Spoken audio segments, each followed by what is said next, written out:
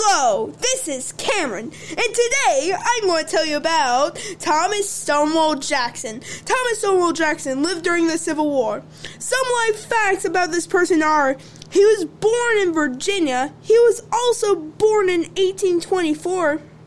He also fought for the Americans in the American-Mexican War. Thomas Stonewall Jackson is known for fighting for the Confederacy in the Civil War. He also fought under Robert E. Lee, a famed military general, and earned his nickname Stonewall in the First Battle of Bull Run, where he stood like a stone wall in the face of Union attack. A fun or interesting fact about this person is he was buried in Lexington, Virginia. I enjoyed learning about Thomas Stonewall Jackson and his contributions during the Civil War. Be sure to listen to other Civil War podcasts on this channel to learn more about the people who lived during the Civil War.